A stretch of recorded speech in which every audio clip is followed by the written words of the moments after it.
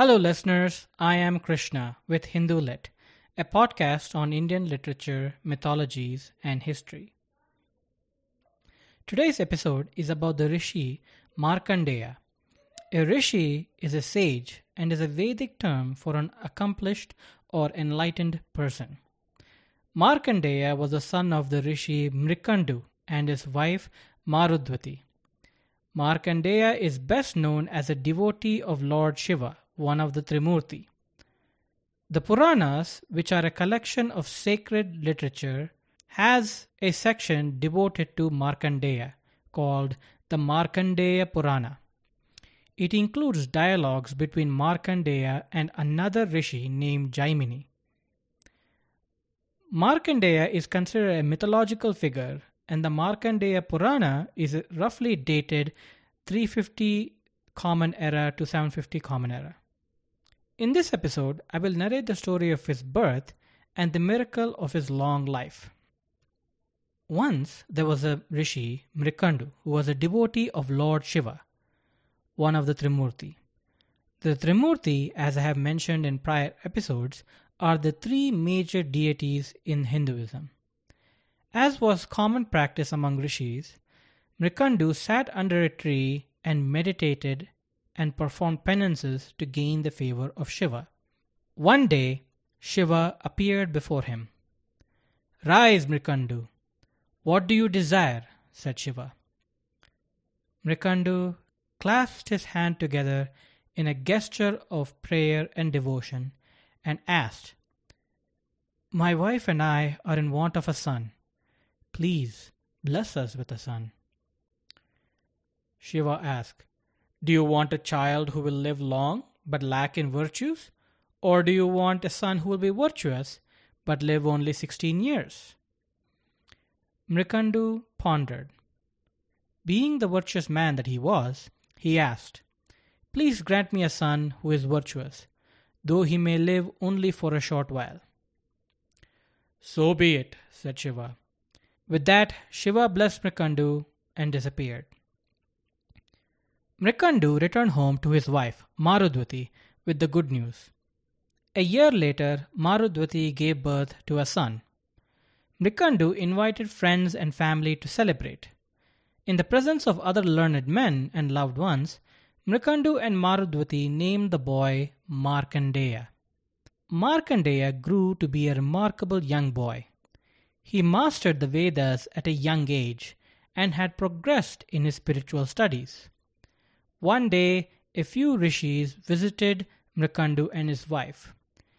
They engaged the young Markandeya in the Vedas and other spiritual discourse. Markandeya was able to convey complex spiritual concepts and show that he had a deep grasp on the subject. The rishis were impressed. Markandeya then left to perform his prayers. The visiting rishis praised the boy and commended Mrikandu and Marudvati for raising an impressive son.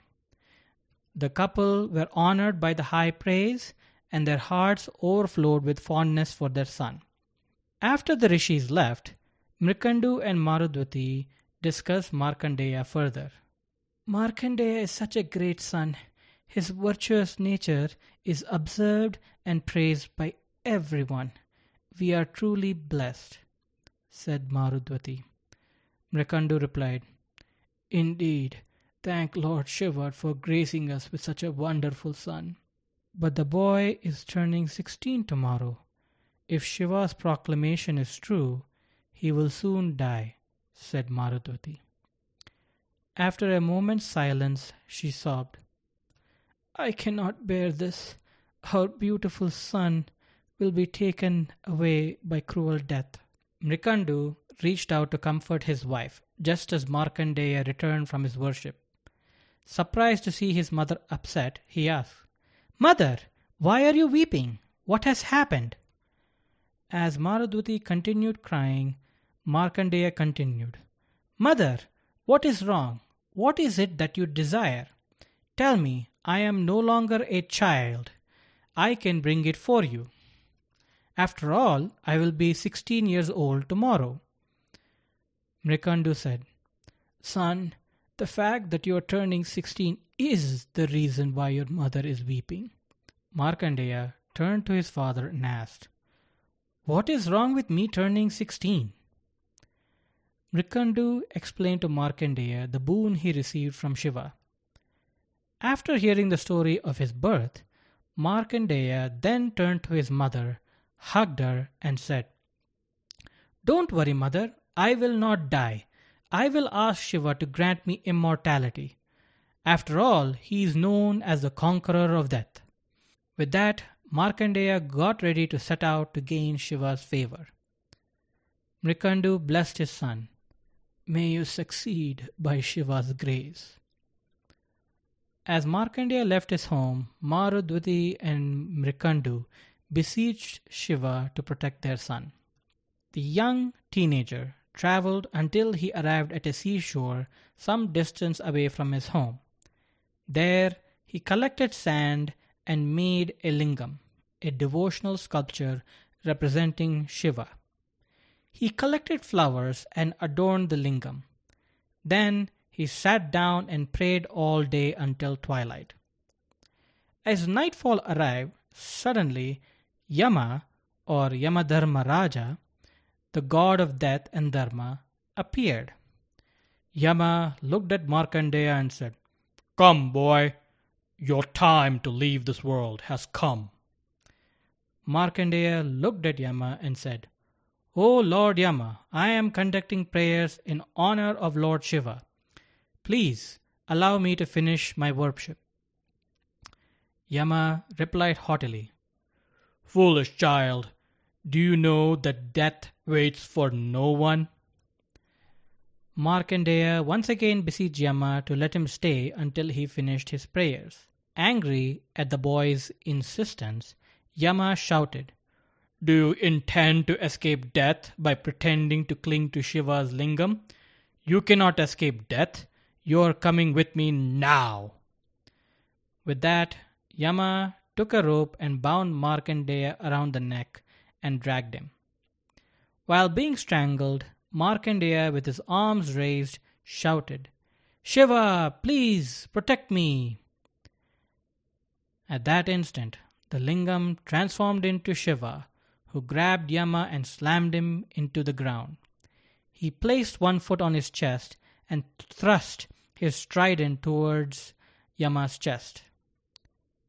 Yama screamed, "Lord, no, please." Shiva relented. Yama got up and asked for Shiva's forgiveness. Shiva forgave Yama. Then he turned towards Markandeya. Markandeya clasped his hands together in prayer, in thanks and reverence. Shiva blessed the boy and said, "My child, you are truly virtuous. Henceforth, you will forever be free from the clutches of Yama. You will be immortal." Having thus blessed Markandeya, Shiva disappeared. Markandeya then returned home and narrated the incident to his parents, who were overjoyed to see their son alive and well. Markandeya would go on to live a long life and become a well-respected rishi. That ends our story on Markandeya. Let us now discuss some of the topics in this story. The lingam that I mentioned earlier is a stone sculpture representing Shiva. It's a little hard to explain to someone who has never seen a lingam what it looks like, but I'll do my best. The lingam looks like a cylinder standing vertically with a spherical top that rests on a round basin with a protrusion. On the vertical cylindrical portion, 3 horizontal white lines are drawn, usually with ash but sometimes with paint. If you have never seen it and my description appears vague, consider searching online for the word lingam, spelled as Lingam. Traditionally, Shiva is not portrayed in temples in any form other than a lingam, unlike other deities. There aren't many pictures or human-like sculptures of him in temples. This is in keeping with a curse that was levied on Shiva by the great sage Bhrigu. The story of the curse is for another day.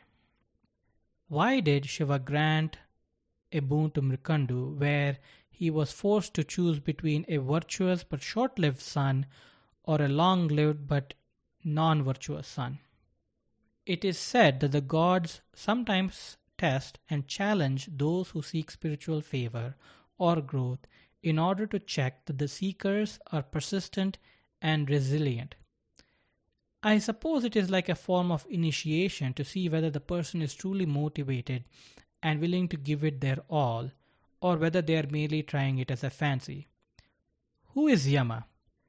Yama is the god of Dharma in Indian mythology. He is often equated to the god of death, but that is only because he, like other gods of death in many other religions, also takes you to heaven or hell. However, he is not like other menacing and scary characters, and perhaps evil characters, like in other mythologies. His core function is that of dharma, and based on that, he might lead you to heaven or to hell. He is considered a deva, a demigod, and lives in the heavens along with Indra. He has the role of establishing dharma.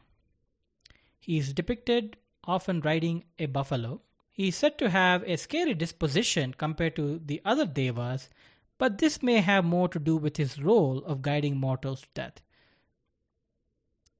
Is Markandeya immortal? Per the story, he is immortal. Some say he still exists today. Others say that the immortality is in the context where he loses fear of death and has therefore conquered death, but not that he will never die. That brings an end to this week's podcast. I hope you enjoyed learning about Markandeya. Please join me next time for more episodes on Indian literature, mythologies, and histories right here on Hindu Lit. Thank you.